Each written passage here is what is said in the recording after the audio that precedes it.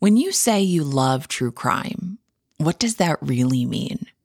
Does it mean you watch Dateline to relax and joke about how the husband did it? Because, he usually did.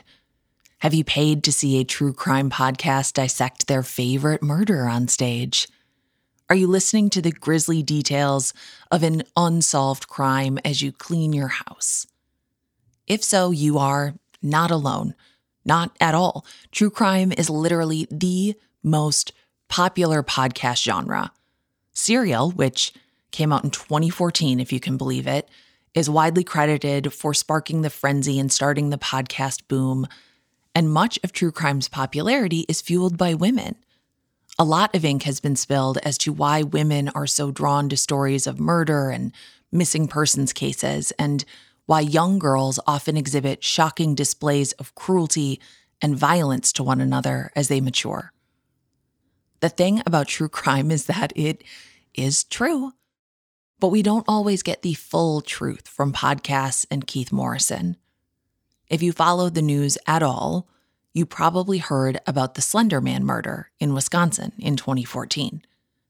Well, it wasn't a murder. The victim lived, and her assailants were her fellow 12-year-olds and friends, young girls who were later tried as adults despite the fact that both were dealing with significant mental health issues that were all but erased by the Wisconsin court system.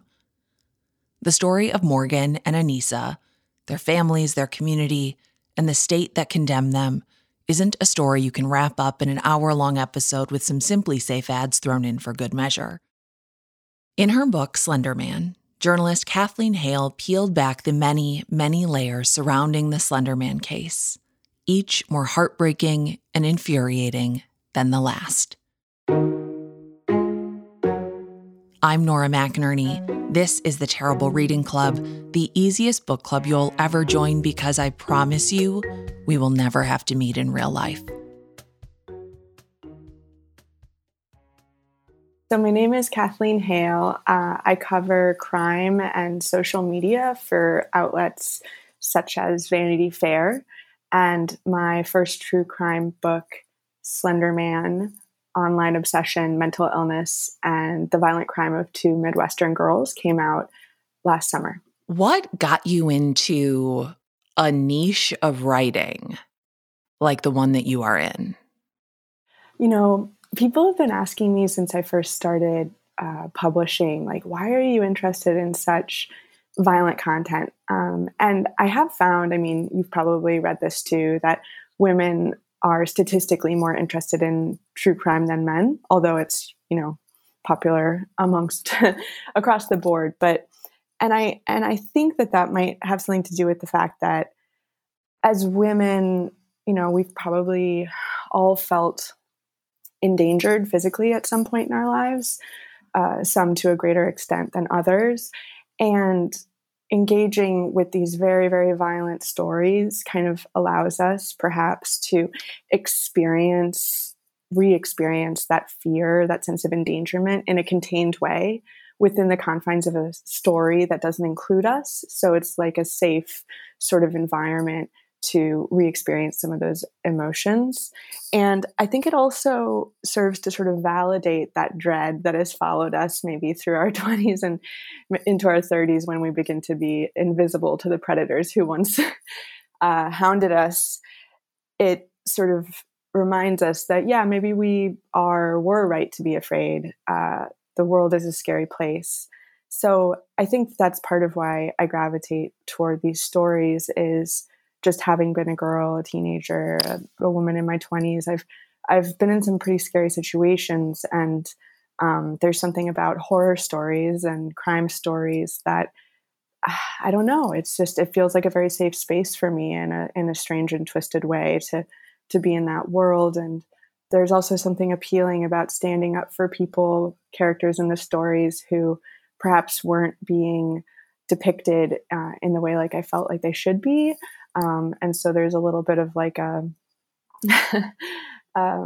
there's an element of that as well. The internet is also its own kind of scary place as well.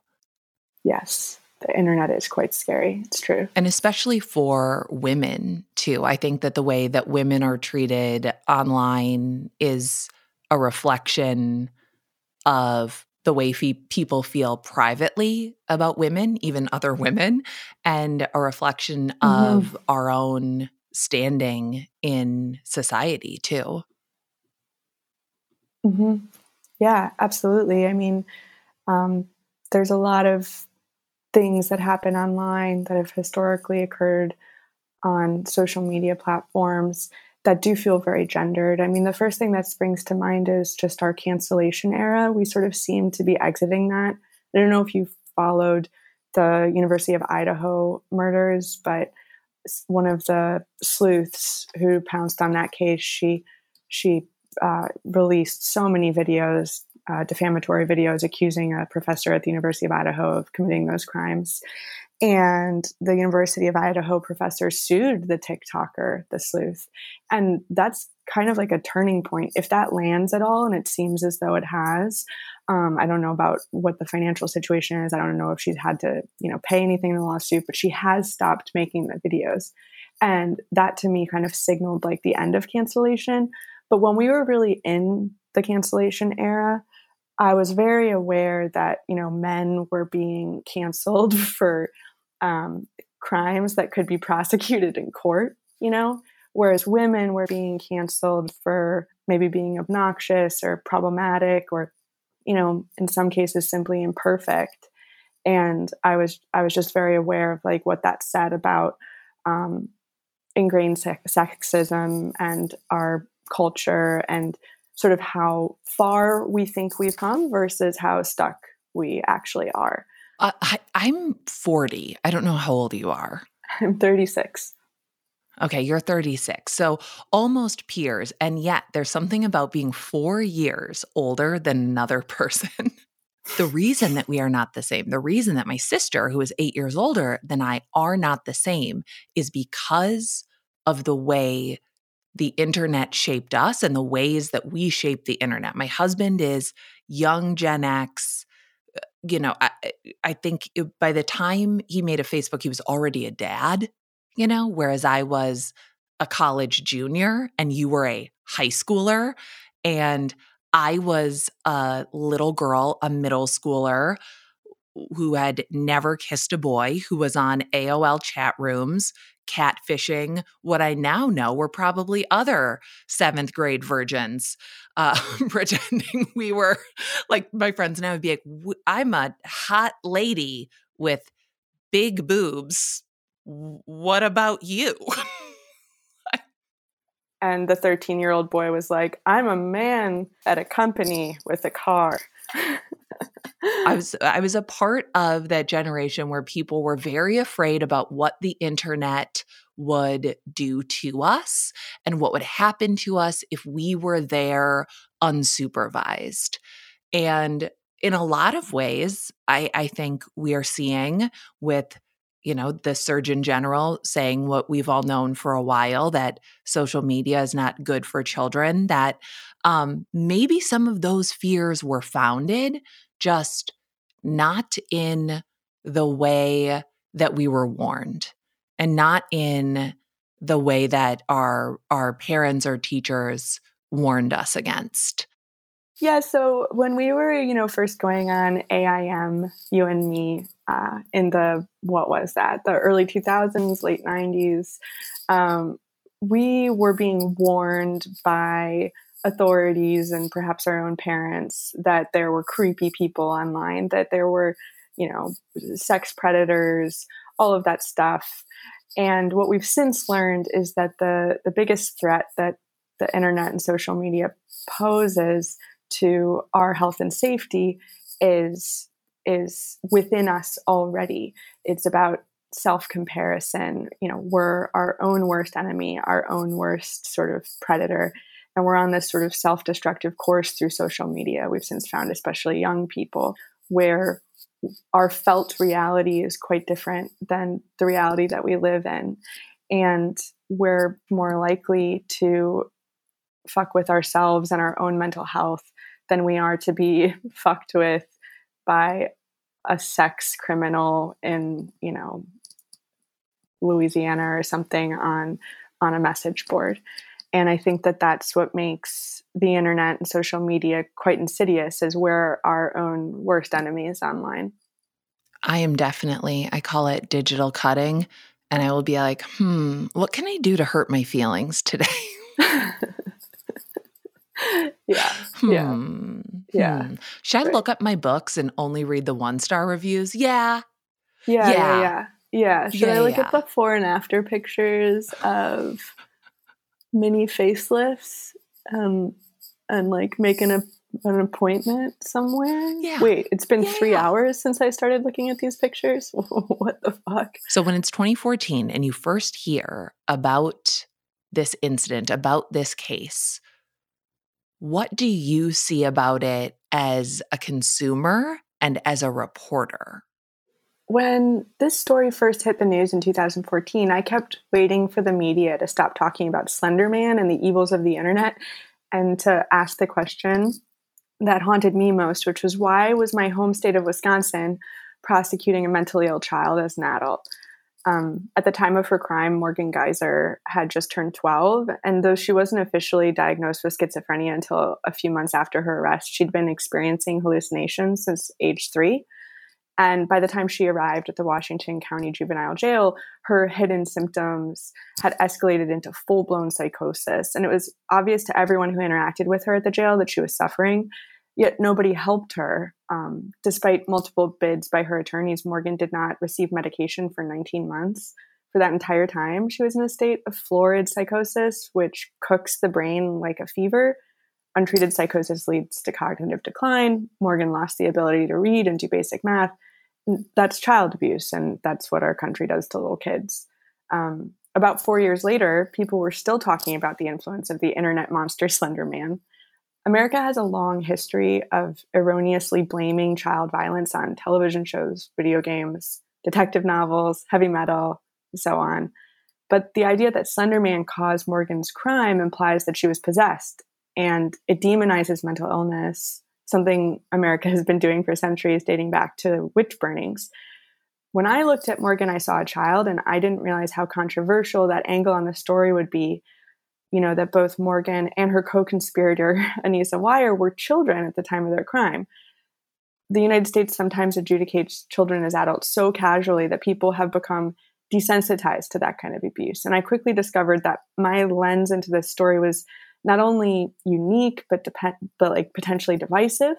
In Wisconsin, children as young as 10 can be prosecuted in adult court, and nobody is interested in changing those laws. And I was blown away by that. And so, yes, the internet played a role in this crime. And yes, social media has a destructive impact on our self-image and, our mental health. But in this particular case, I think that Slenderman was very, very much overemphasized in relation to the stabbing. And the bigger factors were getting lost in that hysterical conversation about screen time and what it does to kids to be unsupervised online. As a citizen, as a overwhelmed person who every day drinks from a geyser of human suffering, to look at a situation and say, oh, I figured it out. It's a bad, scary thing that I can control by limiting my child's time with an iPad. This is something that I can inoculate myself and my family against the same way we do, I think, mentally, by consuming true crime content. I think a part of it is sort of raising our own cortisol levels, our own awareness of a scary situation as a way of sort of safeguarding ourselves against it happening to us. Like if I watch enough Law and Order SVU, I'm not going to get lured onto a rooftop, right? I'm not going to take a drink from a guy that I know personally ever. I will obviously be pouring all of my own beverages myself for my whole life. And I think to me, there's like a connection there mentally with just saying, oh, there's this simple answer. And the answer is that it all just comes down to bad parenting, right? It just comes down to bad parenting. I had forgotten, Kathleen, I had forgotten that they were 12. And I gasped out loud at that detail. But more importantly, I was shocked when a few chapters in, you mention that their victim, the girl that they had stabbed, was alive. I had referred to it, like many people, as the Slenderman murder. Mm-hmm.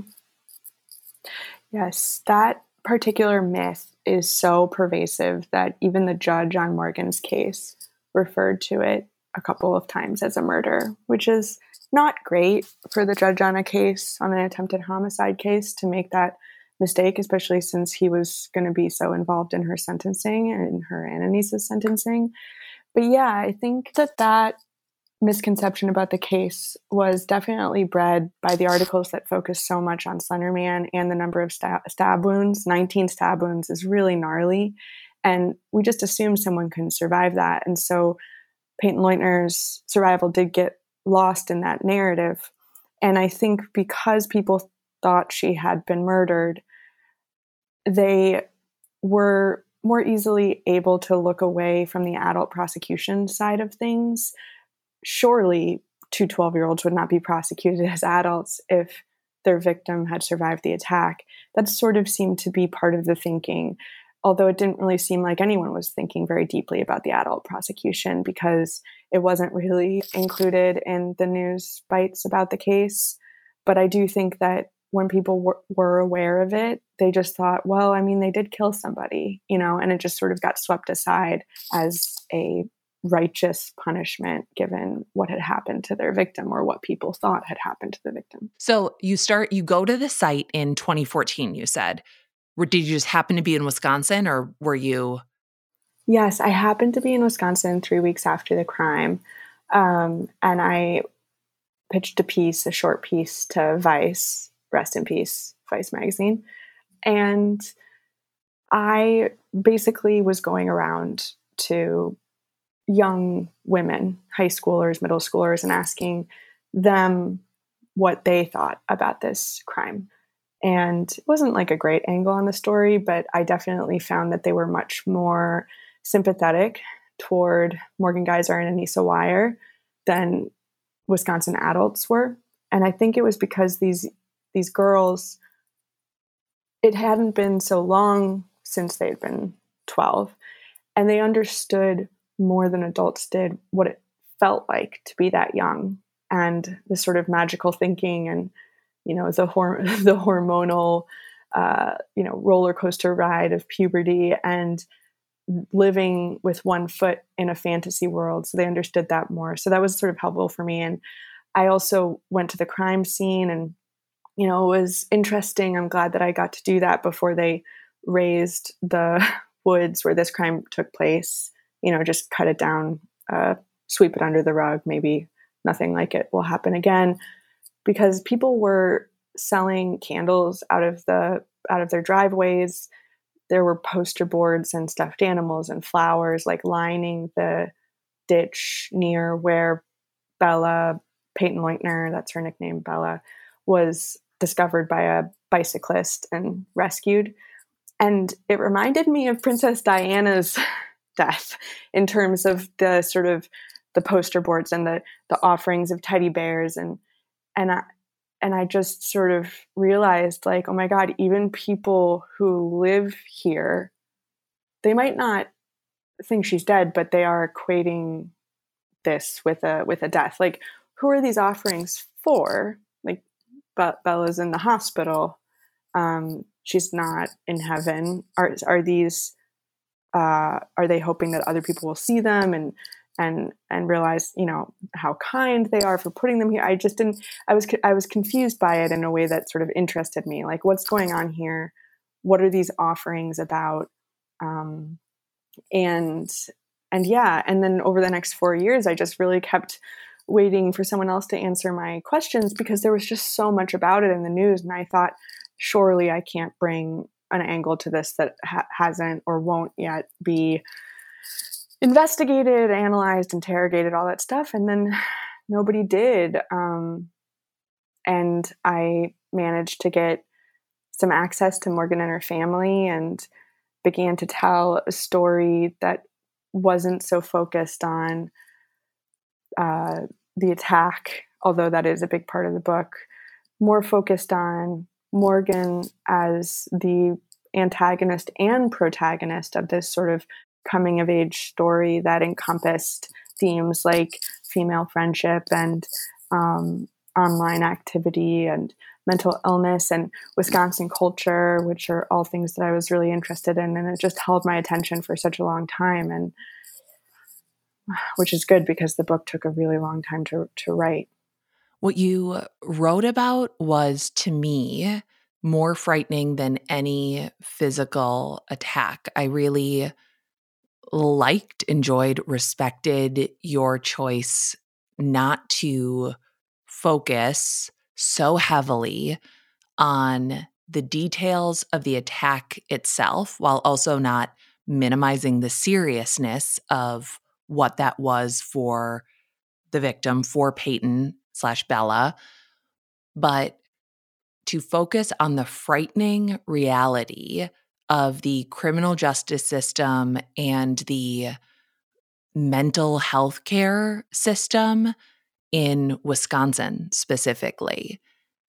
Because Morgan is not just a child, she is also a very, very sick child. Mm-hmm. Yeah. Well, thank you. Yeah, for me, the book is divided into two sections, and the first one is about the crime itself, and it's very scary. But I felt in a good way limited by facts. I fact checked this story. I had it professionally fact checked several times. I wanted every single sentence that I wrote to be true in an unassailable way. And what that meant in terms of the stabbing itself was I was limited to what came out in the police reports, the forensic interview with Bella, interviews with Morgan, and I pieced together all of these varying accounts, but there were still holes, right? What did it actually look like in that moment when Morgan was straddling Bella in the woods, and I couldn't get as deep into the stabbing itself as maybe someone would have been able to if it were fiction or not so heavily fact checked and I had embellished it. But I was stuck with these details and putting them in order that definitely told the story of the attack, but in a less gruesome way. I couldn't say things like, I couldn't assume that just because she'd been stabbed in the back that there were perforations in her lungs, or like I once had a really gross sort of way too much sentence in there about like how she might have heard her breath in like a wet rattle kind of like escaping through the holes in her back. And I was like, well, I can't say that. You know what I mean? Like that's just me being kind of like too dark and gross and intense. I can't back that up with facts. So, but yeah, the part 2 of the book is called Welcome to Slender Mansion, because that's where Morgan and Anissa were trying to escape to after the stabbing. They really thought that they needed to go live with Slenderman after that and be his servants forever to protect the lives of their family members. And instead, they find themselves in a criminal justice system that is so medieval, gothic, arcane, and that turns out to be much scarier than what they had anticipated in the woods when they embarked to Slender Mansion. I mean, they were planning to go live in a house with a terrible monster and a bunch of other murderers from these stories that they'd read online. And instead they ended up in a much darker place, which is the juvenile justice system in Wisconsin, the adult criminal justice system, and later in a locked psychiatric facility with adults. And so I'm happy to hear you say that, because to me that was like a very, very frightening part of the story, and I wanted it to be as horrifying and to lean into the horror genre as much as possible in the way that I told that part of the story, so that people could grasp without me shoving it down their throats or lecturing them that this is a bad thing in our country. This is a scary thing in our country, especially for a little girl like Morgan, who was sort of trapped in her own mind within this justice system framework.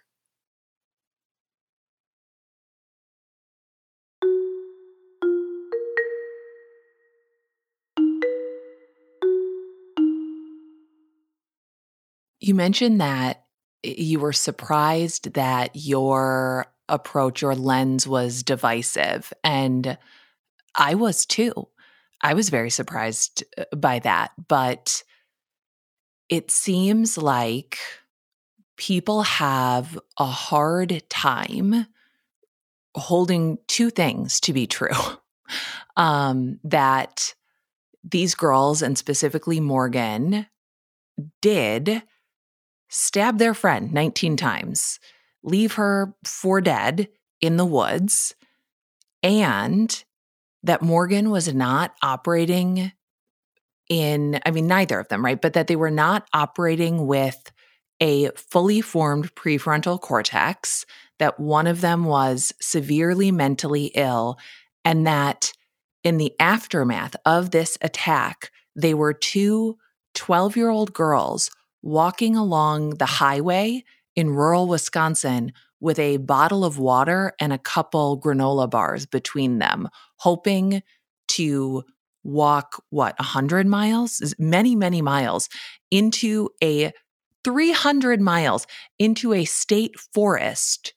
But after reading comments about this book, people have a hard time reconciling that there can and should be compassion for all three of these girls, and that giving some to the girls who did this crime does not, it's not siphoning it away from Peyton.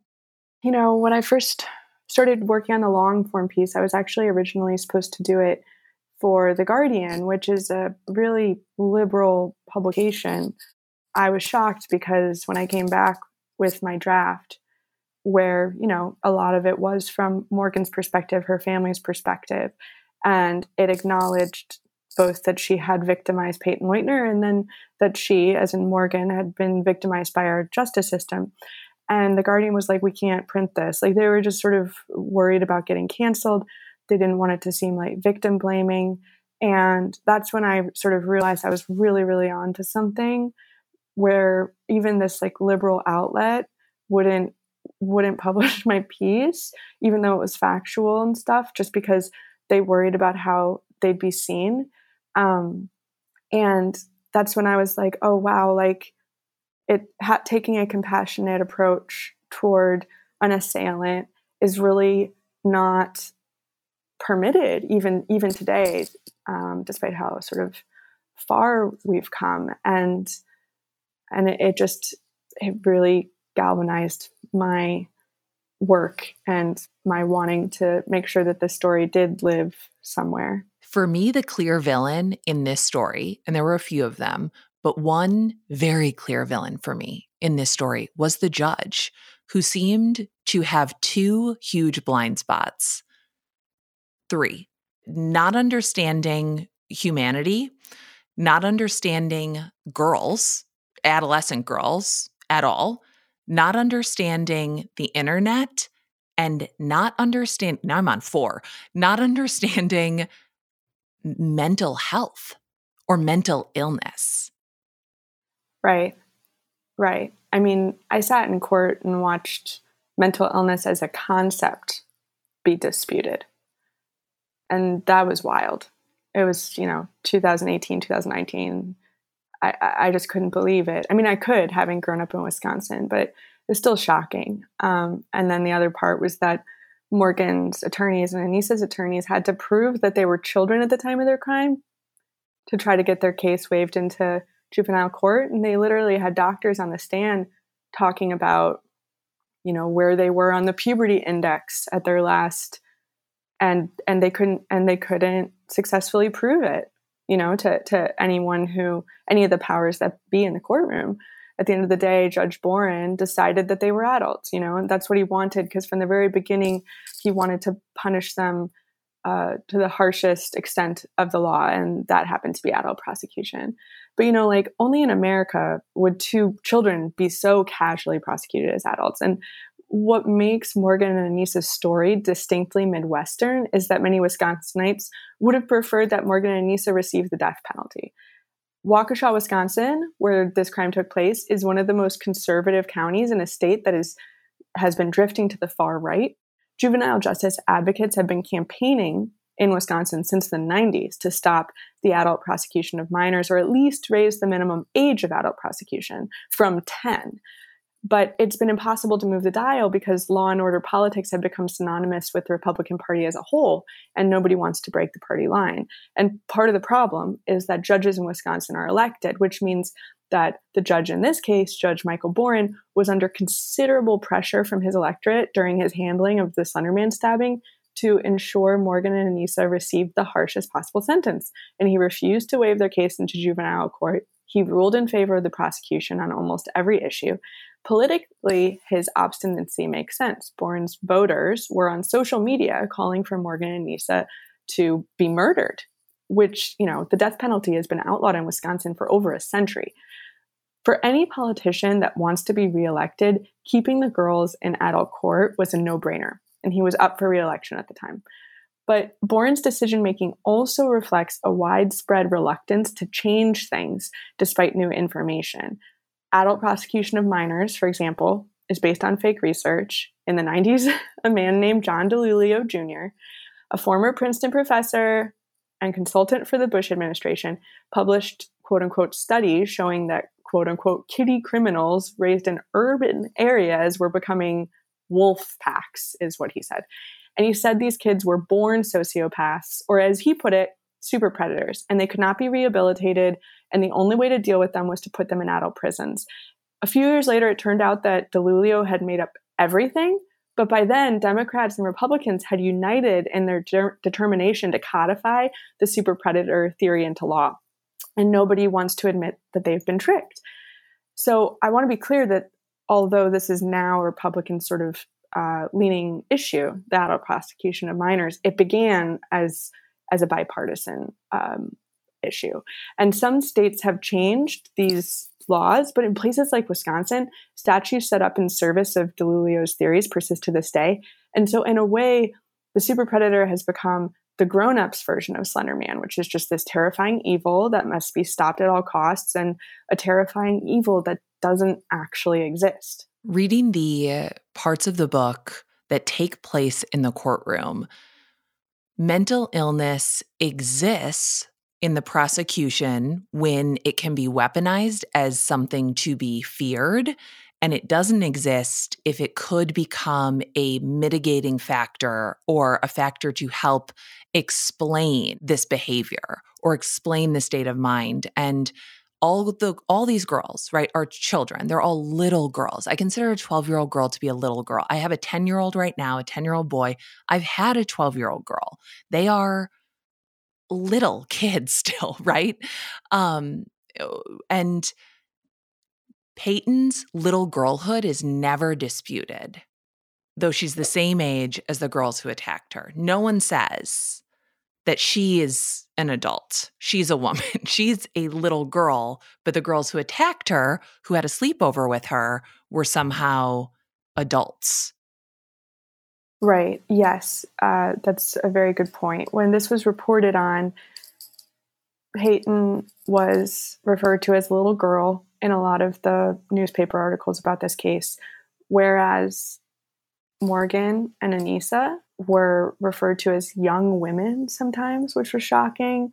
More often, assailants, attackers, words like that concealed their age. And so, again, I just didn't realize how controversial it was going to be for me to say that there were 3 little girls in this case. But it was something that people were reluctant to acknowledge, I guess, in the media. I don't know why. We're coming up on 10 years. So these girls are now in their 20s. I would still consider you in your 20s to be a little baby girl. I really would. Me too, yeah. What are their lives like now? Peyton lives a very private life and, deserves that. She got a full scholarship to a University of Wisconsin school. I know based on divorce records, her parents' divorce records, that she embarked on the world with about $250,000 left over from her Hearts for Healing GoFundMe, which was set up to cover the cost of her medical care, because that's the country we live in, where we crowdfund medical care because there's no mental health care, or it's all messed up. And so she wants to be a doctor. That was the last time I checked. She wanted to be a doctor. She seems to have a pretty good sense of humor. The last time I checked, she had just put up on, I think, Spotify or some personal music channel, an entire album cover of Taylor Swift, just acoustic with the kazoo. So I was like, oh, she's still funny. She was always sort of funny and silly. Anissa was released a few years ago. She now lives with her dad. Last I checked, she was wearing an ankle monitor. I don't know if that's still the case, but I did find out at one of the book festivals that I went to for this book, I met somebody who knew Anissa's parole officer. And apparently she had just been denied an outing to go see a scary movie. So even now, the scary movie thing is sort of, or scary characters, scary Slenderman, scary internet, is still sort of being attributed, like blamed, for the violent crime that she conspired to commit. Morgan is still at Winnebago, still on Gordon Hall. She's an avid writer, quite good. She just finished her first complete novella, which I've read, and it's really good. She calls me every few days. We talk. She's about to petition for release again. I'm quite nervous about that. Don't see a world in which that petition will be granted because it's still on Judge Boren's docket. So I don't know why he would decide. I just don't see a world, but I have my fingers crossed that she can, get out and start outpatient stuff, go to a halfway house. She wants to be a writer. She also wants to be, a mental health advocate and work in, work with it, incarcerated or hospitalized people. The thing that is so shocking about Morgan still being at Winnebago, I mean, there's many things about it that are shocking, but in the book, I talk about her friend Katie, who's the second youngest person on the ward. And Katie was prosecuted, found not guilty by reason of insanity for suffocating her 2-year-old. And I assumed, based on how Morgan was being treated, that Katie would be at Winnebago for life. And she was released a couple years ago. So I'm not saying that I think that Katie should necessarily be locked up. What I'm saying is that if the Katies of the world are being released back into society, why is Morgan Geyser still stuck in this? I mean, I don't mean to sound flippant, and this isn't like a pun, but in this completely crazy, crazy place. If we took out the dates and described it and said it happened in the 1600s, everybody online would be like, wow, I'm so glad we're not like this anymore. Like, I think people would actually be pretty shocked by it.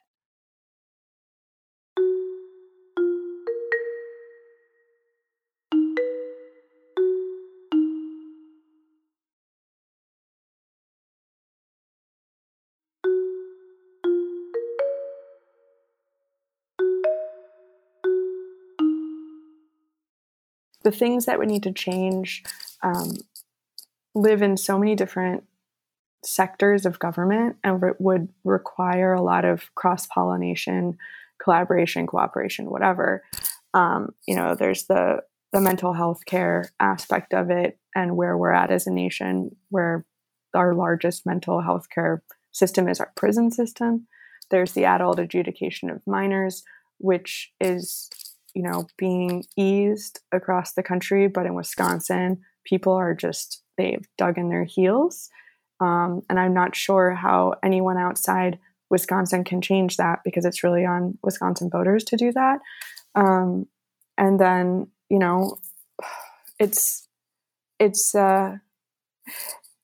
listen, people who've been found not guilty by reason of insanity for a violent crime, especially an infamous violent crime, are not the best poster children for change. And I think that that's part of it. Like, we've started as a nation to rally behind the wrongly accused, the wrongly incarcerated, as we should. I mean, the Innocence Project is an incredible organization, but we don't have a lot of sympathy for people who have committed crimes. And in other countries, that's not the case. The idea of rehabilitation is sort of baked into the legal system. It's baked into the culture, societal expectations of people who get out. And you can get out of prison for committing a violent crime, and you can embark back onto the world. In the United States, if you commit a violent crime and you're incarcerated, your life is basically over. What work can you get? And so that's why the rate of recidivism, especially among juveniles who've been prosecuted in adult court, is so high, because they don't have access to any kind of aid upon their release. I think that one thing that listeners can do is to try to keep this in the news or on people's radar. I wish that people were following Morgan's attempts at release a little bit more closely. I think people got sick of the case, as they often do, when it went to trial and the punishments were enacted. That's usually when we move on to a new crime. As true crime fanatics, we want to watch justice unfold. It's part of the true crime narrative. The second half of true crime stories usually unfolds in a courtroom. And once that's over, we have this kind of catharsis. Okay, the story is done. And but this is this is a different kind of case. Like, these were children, and one of them is still locked in this totally unfair system.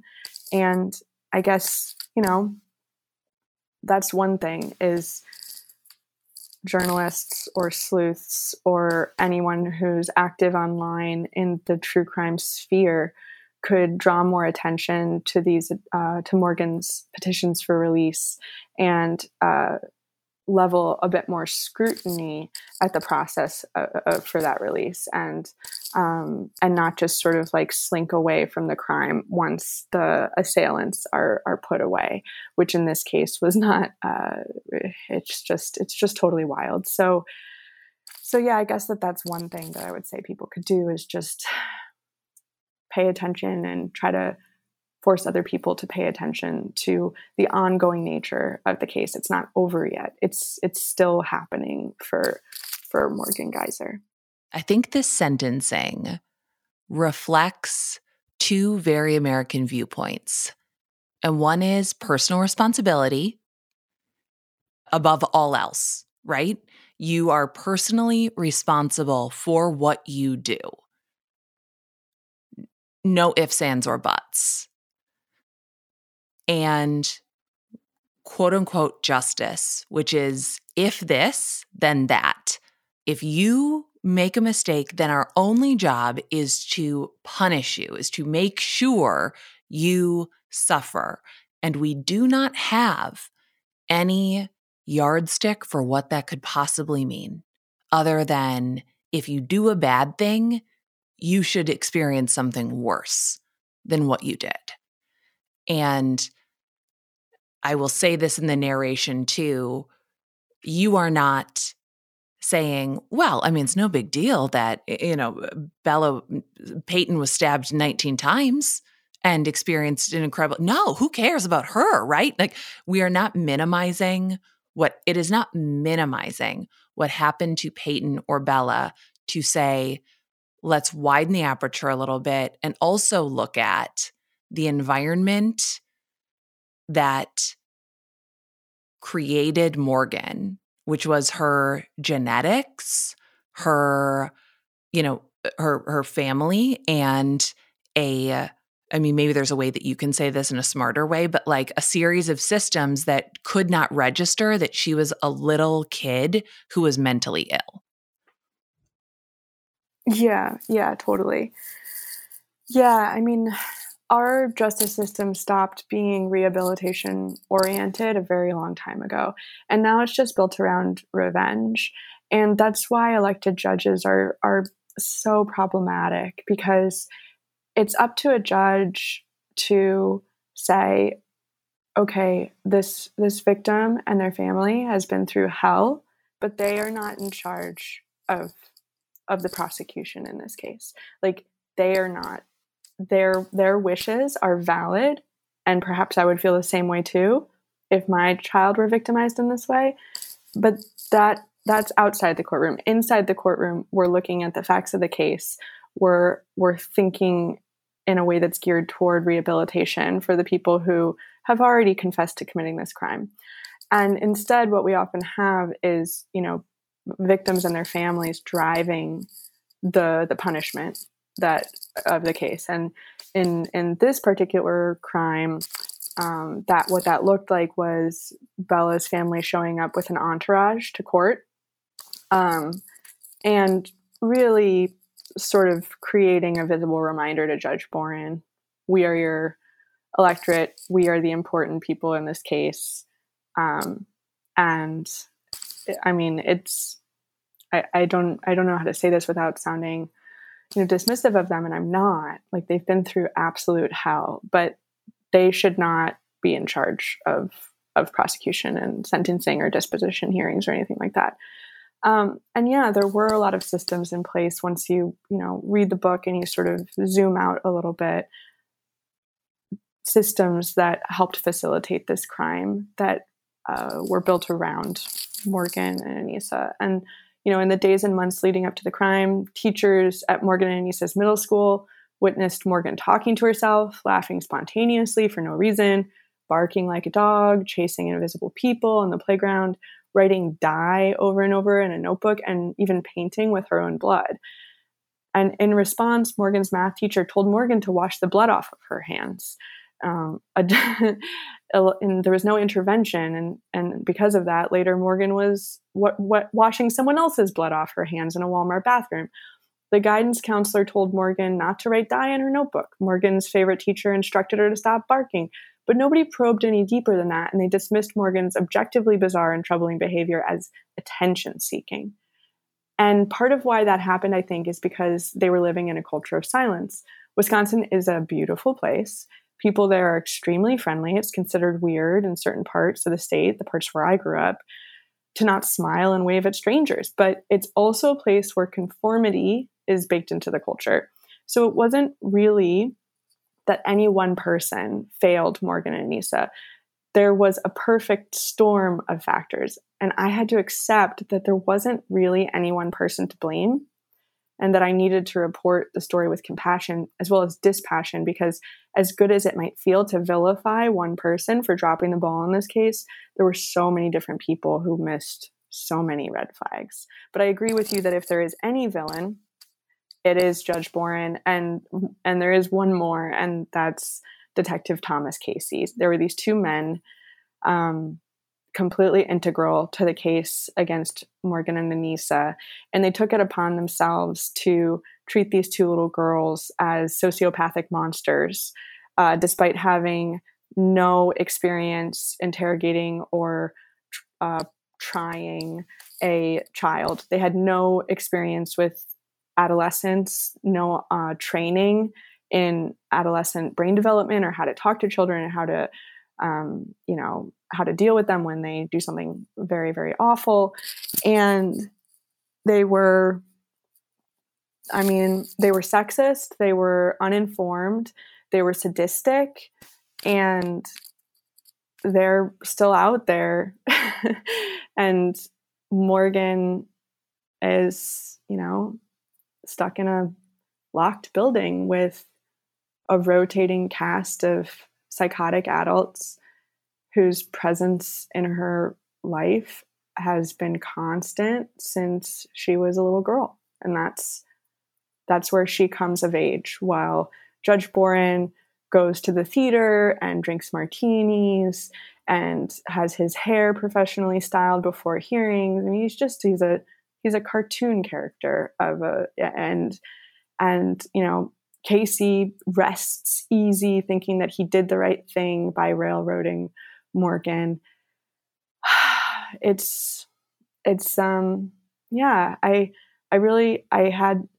I had someone kind of challenge me in one of my readings, like, seems like you really hate these two guys, like basically trying to imply that I had a bias. And also it's very unpopular in Wisconsin to speak out against law enforcement of any kind, because there's this real rallying cry to support them, especially in the wake of like Black Lives Matter. People are really like militarized against that. And there's a lot of Blue Lives Matter movements there. And I just told him, I was like, I can't say enough bad things about him. Like, I just can't. Like, I mean, like, what do you want me to say? Like, he's an idiot, and he's an idiot with so much power. And Detective Casey and they're unrepentant idiots. And there's a layer of male privilege in there that I just find so disgusting, that they have completely ruined this child's life. And they did it with such glee, such undisguised passion to make her suffer. And Casey gets to go on 2020 and talk about how she's a psychopath and presumably get paid for that appearance somehow. I just don't understand it. I don't understand how they sleep at night. And when Judge Boren is getting quite old, and I don't think he really realizes that when he dies, this is the legacy that he's going to leave behind. And he looks like a complete moron, and a dangerous one, which is kind of the worst kind of moron, is it? It's just truly like such a brilliant book, and you're just so smart. I've always loved your writing.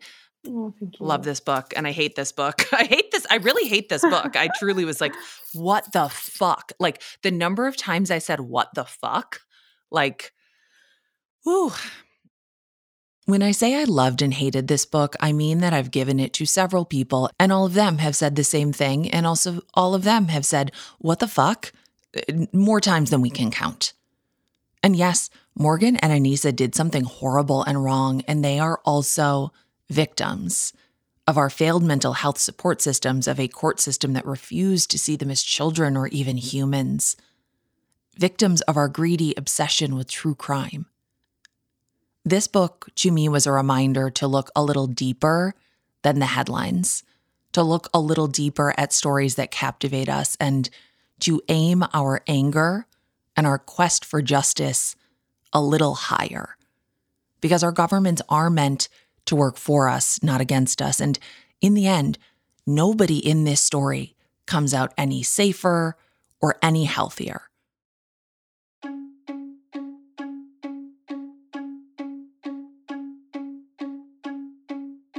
I'm dying to hear your takeaways from this book. If you have read it, if you haven't, there's a link in our bio. This is an independent podcast. It will be an affiliate link. We will get almost $1 if you buy it.